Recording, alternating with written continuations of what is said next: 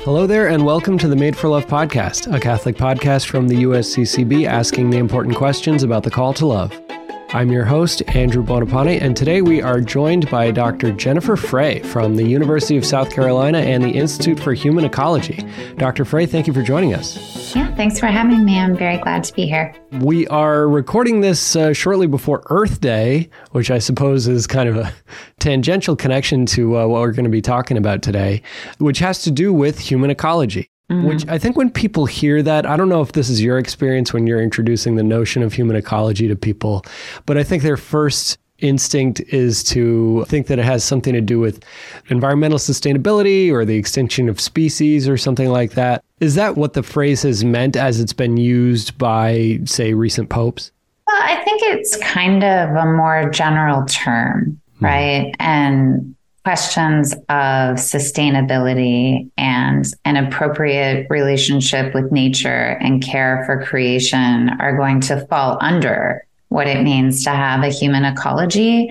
But it's so much broader and more general and more capacious than that. So I'm a fellow in the Institute for Human Ecology, and I'm also a media fellow for them. And so I did some media training in DC. And the media guys were like, "What's with this human ecology stuff?" They were like, "What is this about?" And so we were kind of trying to explain it. And I mean, for me, just drawing on papal encyclicals and the way that, for example, John Paul II uses the term in his encyclical Centesimus Annus, which is like a reflection back on Rerum Novarum, the great encyclical by Leo XIII that inaugurated what we call Catholic social teaching. He's clearly talking about something that is so broad that it even encompasses political economy. So when we talk about human ecology, I think we are, first of all, invoking a notion of nature that is much broader than anything that Earth Day is going to celebrate. Right. It's not just about old growth forests and right. like what happens in the jungle and that kind of thing. Right. Although that's important, right? I mean, it turns out that if we completely destroy the rainforests, then we are putting human life and human society in peril, right? So that does matter. But it's too reductive, right? So when we talk about a human ecology, I think we're talking about the conditions broadly understood in which we can understand human flourishing. Of course, we would be talking about the environment because we're animals. We're embodied animals. We're not angels, and we need certain things to live and to preserve ourselves in our embodied nature. Yeah, it comes with the territory. Yeah, but it would also include our social, moral, and political environment and relate that back to the more physical or biological account. So I think it's very broad. And I also think it's pretty clear that it's a concept that's coming out of the church's understanding of nature, which is tied to its understanding of natural law. There, the basic idea is that we were created by God with a certain nature. In our case, we are made in the image of God. And that means that we have a specifically rational nature. We're a specifically rational kind of animal. And this nature is given to us. This nature is given ordained, right, to an end, and we have our kind of natural flourishing. Our flourishing in this life, but like our ultimate end, which is ordained in our nature, is to be with God and to participate in God's eternal life. And so this idea of the natural law and obeying the precepts of the natural law, which are self-evident to us as rational creatures, doing that in flourishing as the kind of thing that we are participating in God's eternal law. Right, which is God's providential ordering of creation. And so that sense of nature in Catholic social teaching always carries with it this deeper notion of creation and this notion of participation right? That in living in accordance with nature, we are participating in God's eternal law.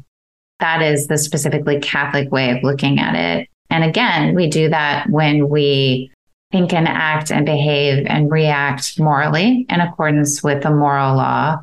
And under that includes things that are tied to our embodied nature, So like the church's teachings about the family are very much tied to the kind of animal that we are and grows out of that. There's a quote from the encyclical you mentioned from John Paul II in section 37. Man who discovers his capacity to transform and, in a certain sense, create the world through his own work forgets that this is always based on God's prior and original gift of the things that are. Man thinks that he can make arbitrary use of the earth, subjecting it without restraint to his will, as though it did not have its own requisites and a prior God-given purpose. Right. So that's sort of kind of one of the big anchoring points of what you're talking about that he provides in that encyclical. Right. And it can be difficult to articulate a properly Catholic understanding of let's just call it environmentalism, because what you find very often, or what I have found personally in environmental movements, is you find a hostility to reproduction. So there's a lot of kind of weird Malthusian stuff going on where they think that, well, the problem is that there are just too many people. Right. And so we all need to contracept and stop having kids or only have one kid. And of course, it's all deeply wrong and anti-Catholic because it's a violation of the natural law and the church's teaching on human sexuality.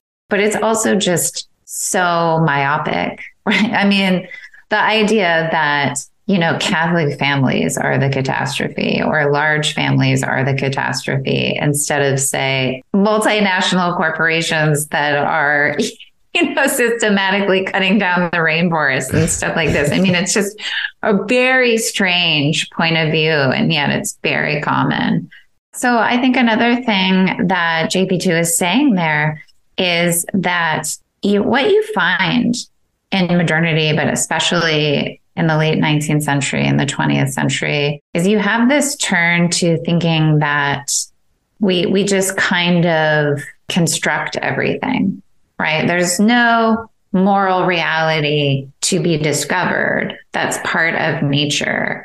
It's all projection or construction. And so we either construct well or poorly. There's no meaning in the thing except what we ascribe to it. Exactly. And how could there be meaning in nature? Because it's all just matter and motion, right? There's no final causality, it's all metaphysics of efficient causation. It's all just so much matter and motion. And so any meaning, value, or purpose is just a projection or a construction.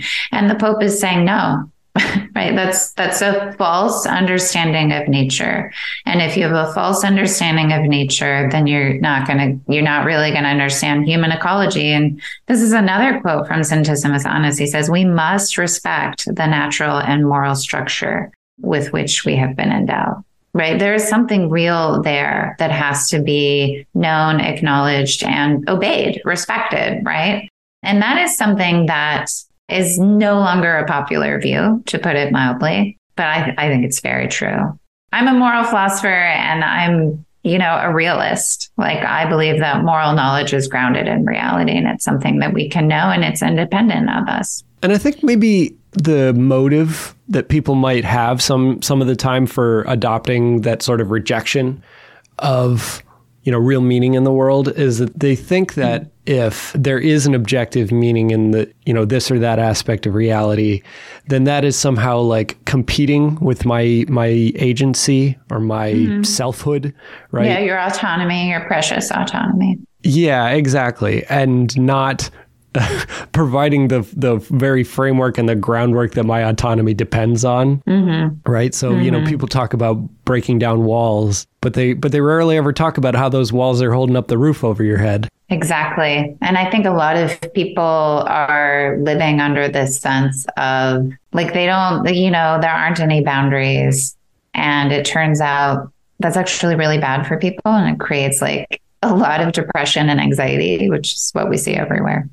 The depression and anxiety that you're referring to, or if you want to talk about postmodern malaise, it is kind of directly related to industrialization or post-industrial. Like the wealthier and the wealthier people are, the more anxiety they have. Right. Yeah. The wealthier, the more industrialized, and the more, I don't know, maybe sometimes urbanized a culture is, the level of anxiety increases almost directly. Yeah. I mean, Walker Percy, who's a Catholic novelist, he's really brilliant on this.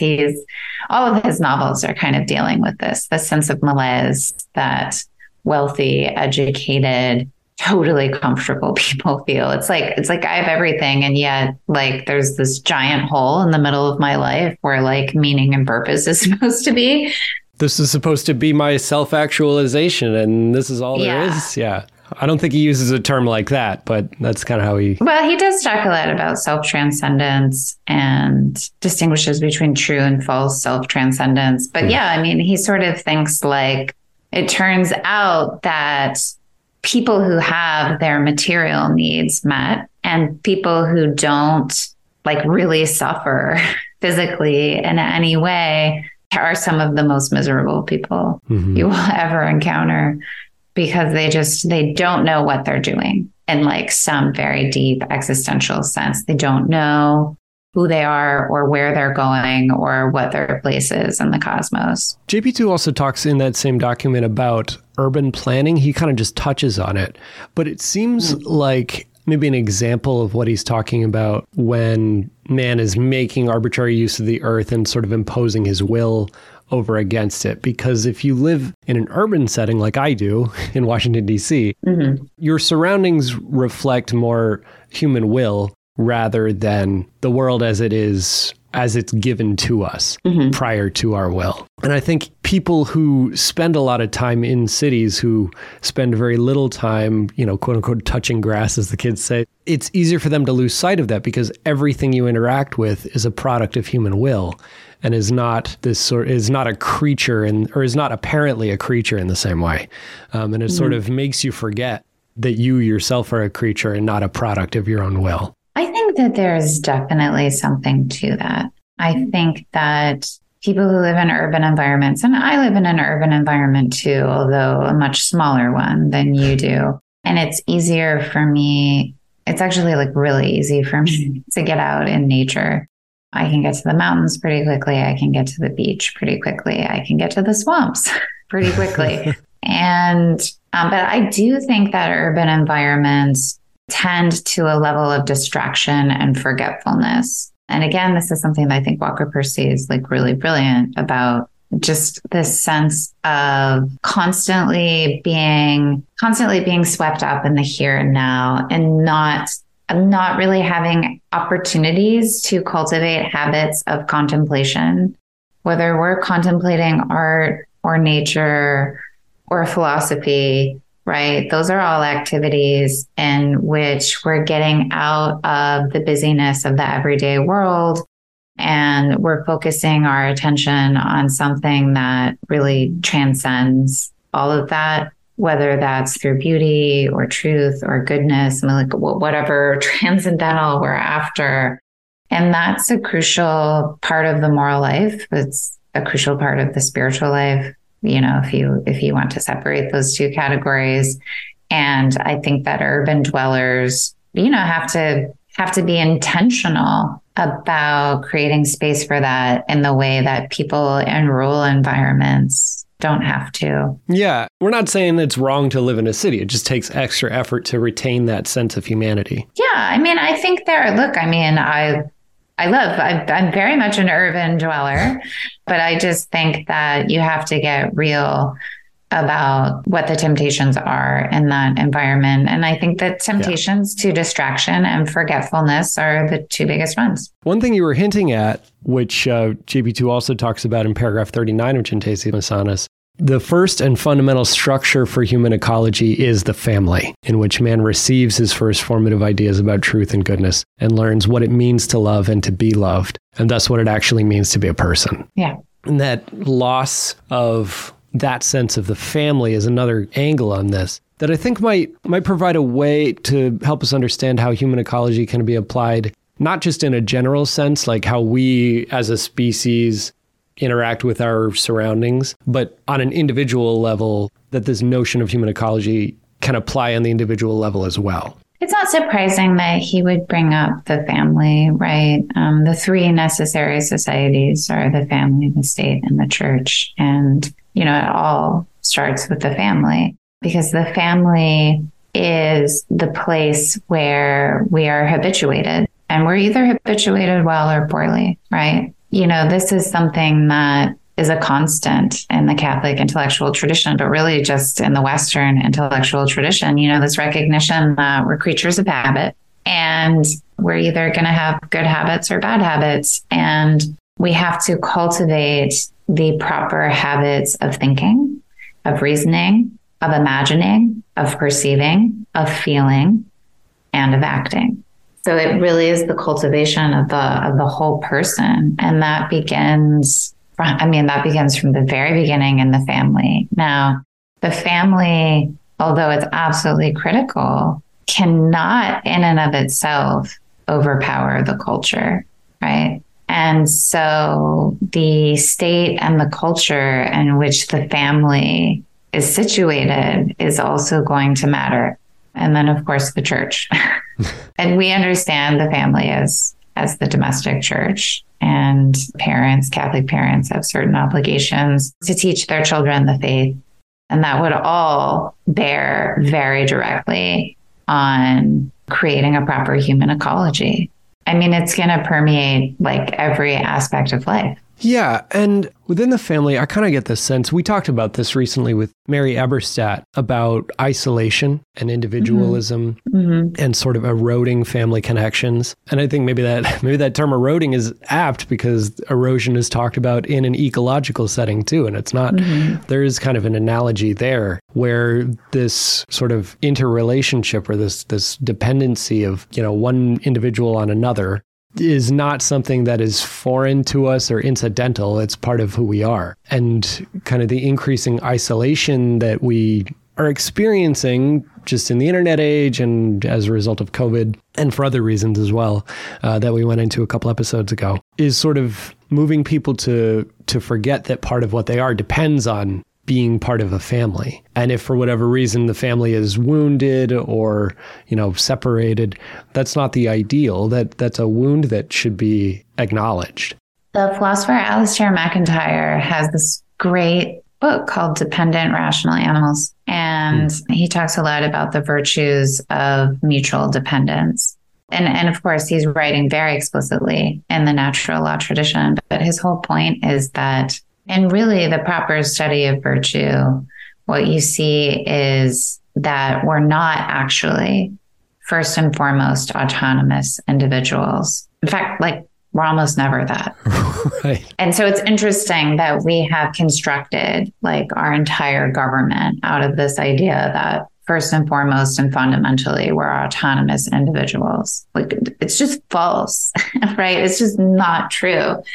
You don't even there's no chance of becoming a reasoner of any kind, good or bad, on your own. You are habituated into forms and practices that shape your practical reasoning. You can't do it if you don't see other people do it, and if those other people don't reason with you. Absolutely. Well, how are you going to get a language? You don't get it on your own. You don't. This is like a demonstrable fact. You don't get it on your own.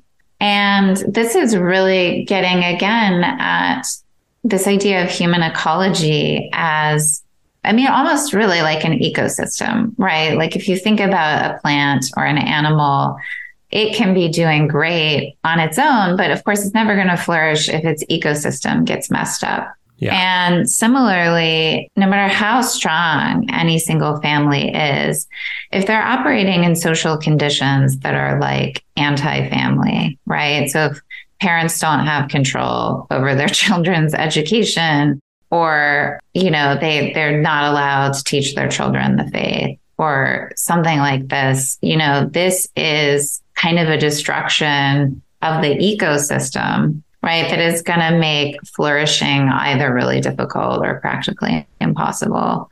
And so, again, when we talk about a human ecology, we're talking about everything from good laws, good institutions, good practices, to a viable natural environment. It really includes all of that.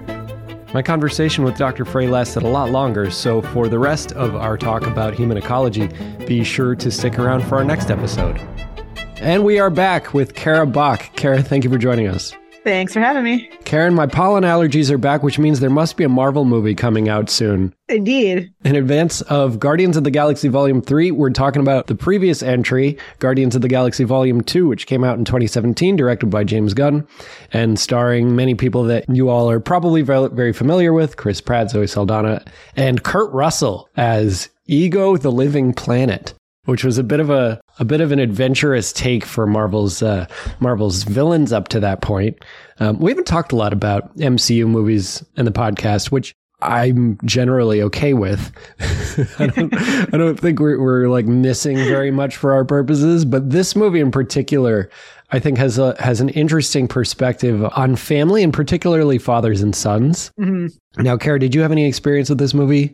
No, so full disclosure, I am very late to the Marvel game. So like before Endgame came out, which is where Good Brad and I met. Like my husband knew you. So I binge watched like the essentials so that I could understand the movie. And now I've been like backfilling the other one. So I only recently caught up on Guardians of the Galaxy. I watched 1 and 2 together so that, well, first of all, I heard that 1 is better than 2, and I have to agree with that. Oh, man. Also, it felt like it got some backstory. And we're talking about 2, but I feel like it's interesting. You get the sense in the first movie, though, that like the Guardians of the Galaxy series, what's the term of the like? I think you can say world? Series. Yeah. Yeah.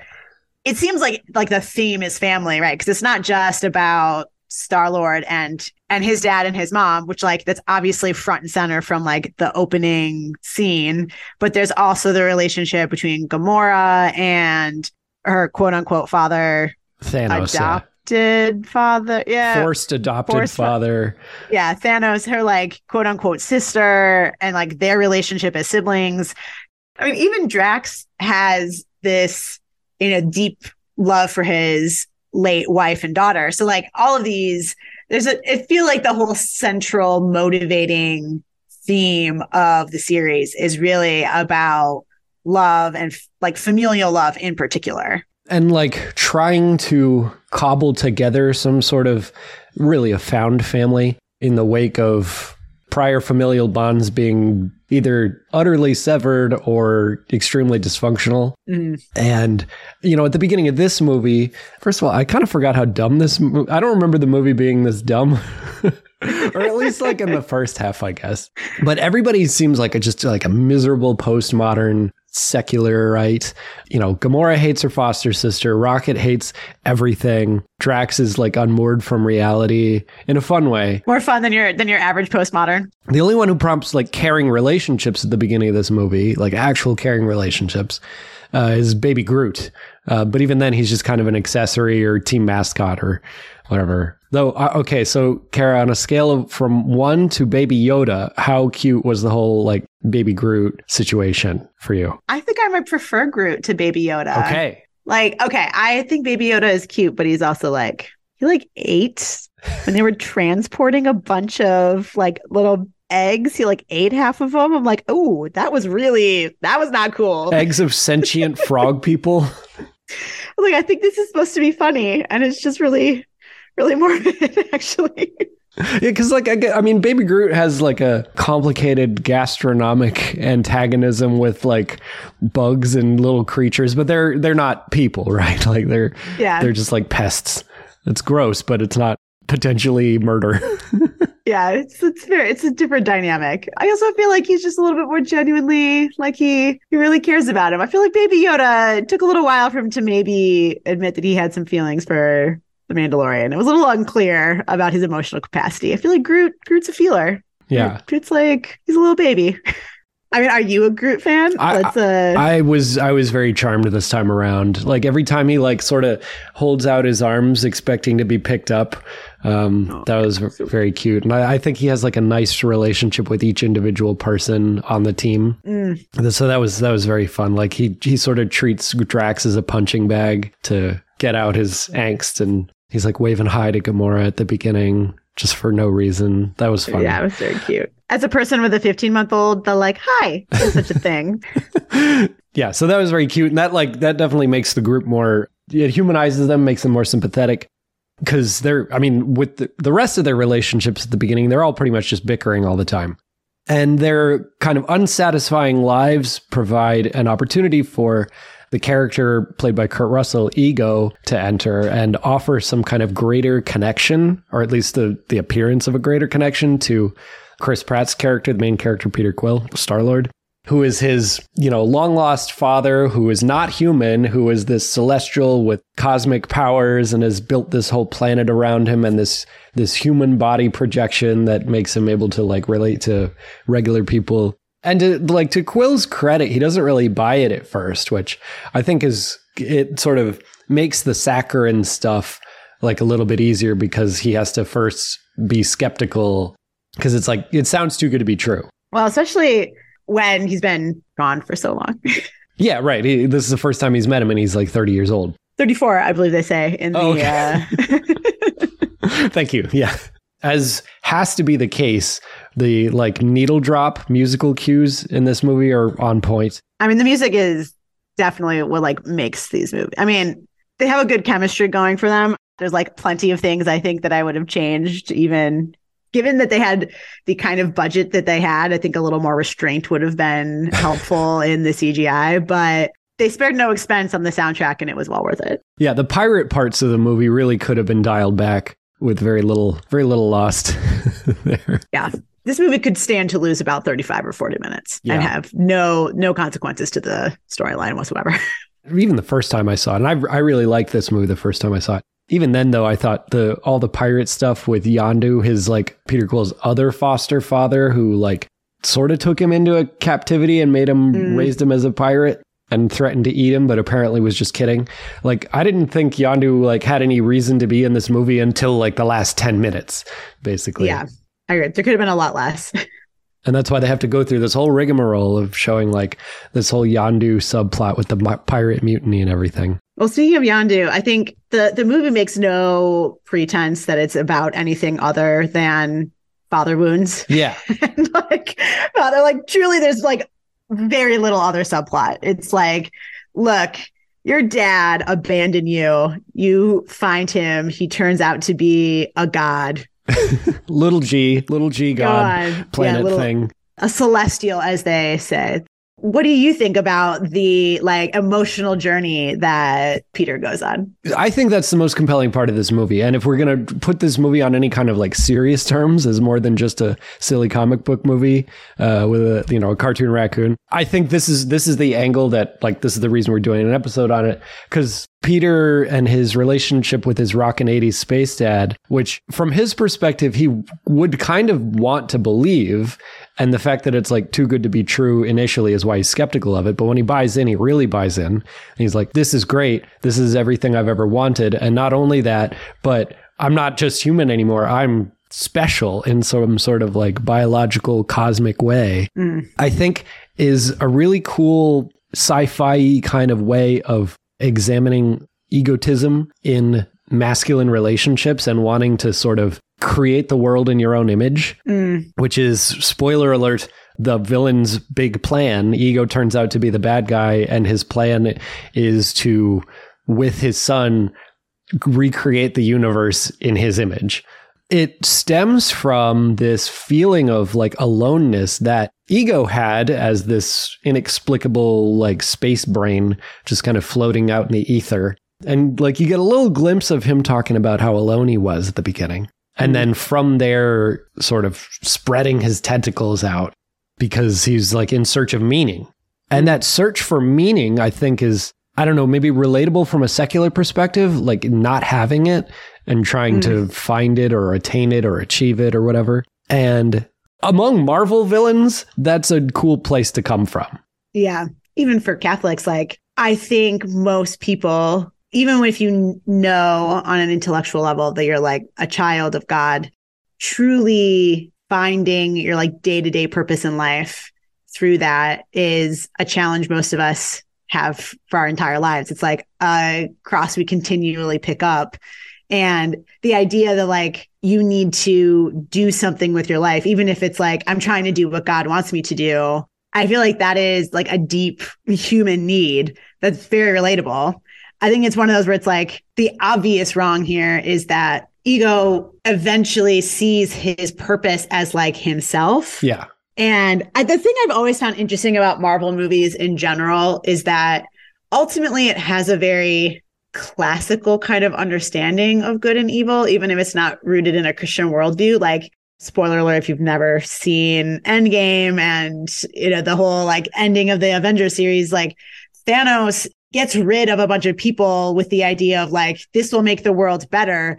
But that's clearly viewed as evil, that he is just killing a bunch of people because he's got like some other higher goal. Nobody else ever really agrees with him. Exactly. It's just assumed that like this is a terrible thing to want, which I think it would be easy today for somebody to say like, of course, that's a good goal because then it saves the planet or whatever.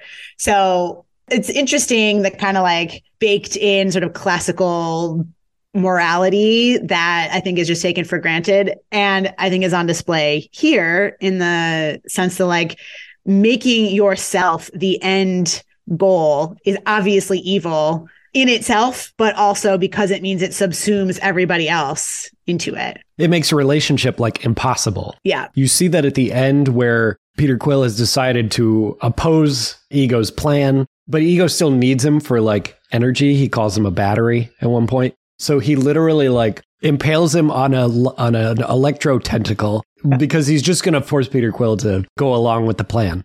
It's extraordinarily distorted and abusive. I mean, it's the definition of utilitarian. Yeah, right.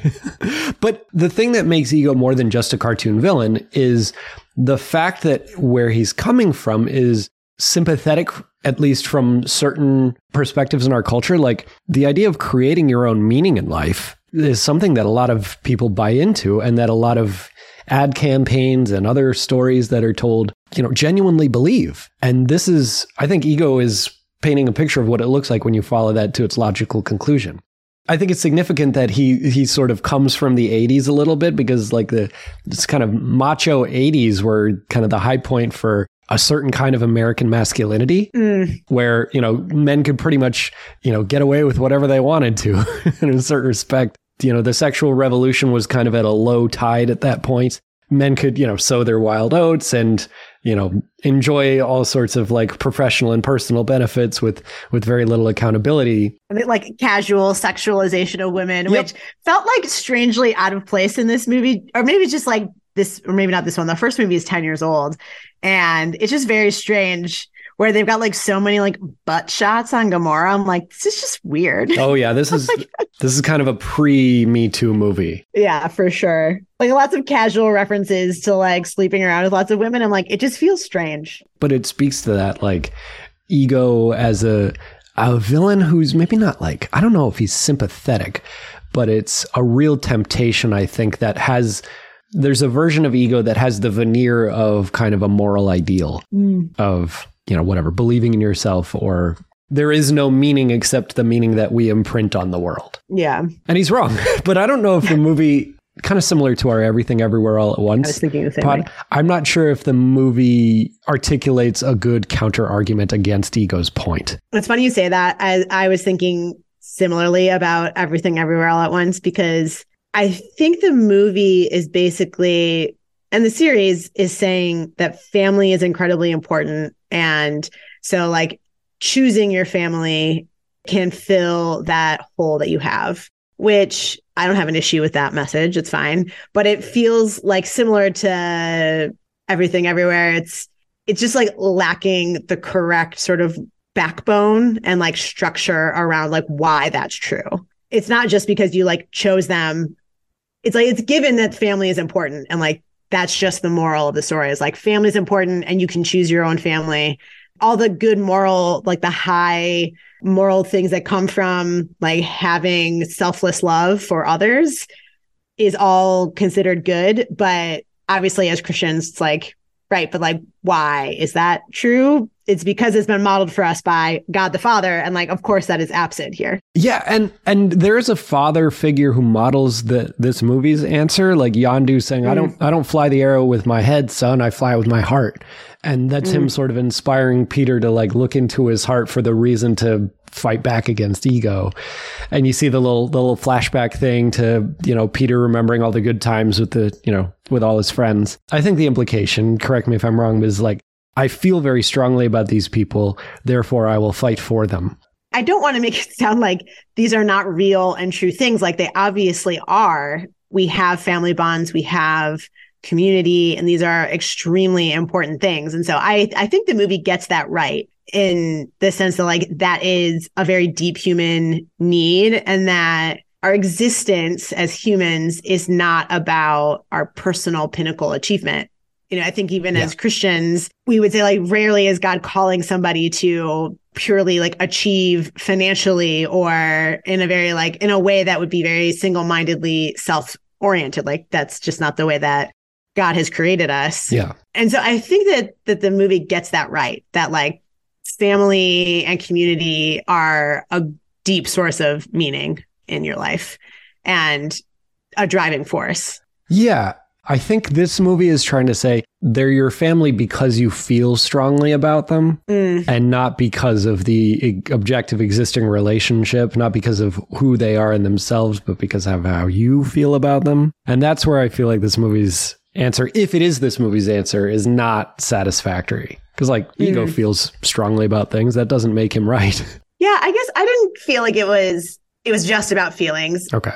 In a way, like the fact that they're bickering is like, I think a shorthand for in a sort of like sibling-y way where it's like you might fight with your siblings, but like you're also going to go to the mat for them. There's like this underlying bedrock connection. Yeah. I think it's arbitrary here. Like they start off in like friendships of need, and then it sort of elevates into friendships of choice as opposed, I wouldn't say that they have a friendship of virtue. Yeah.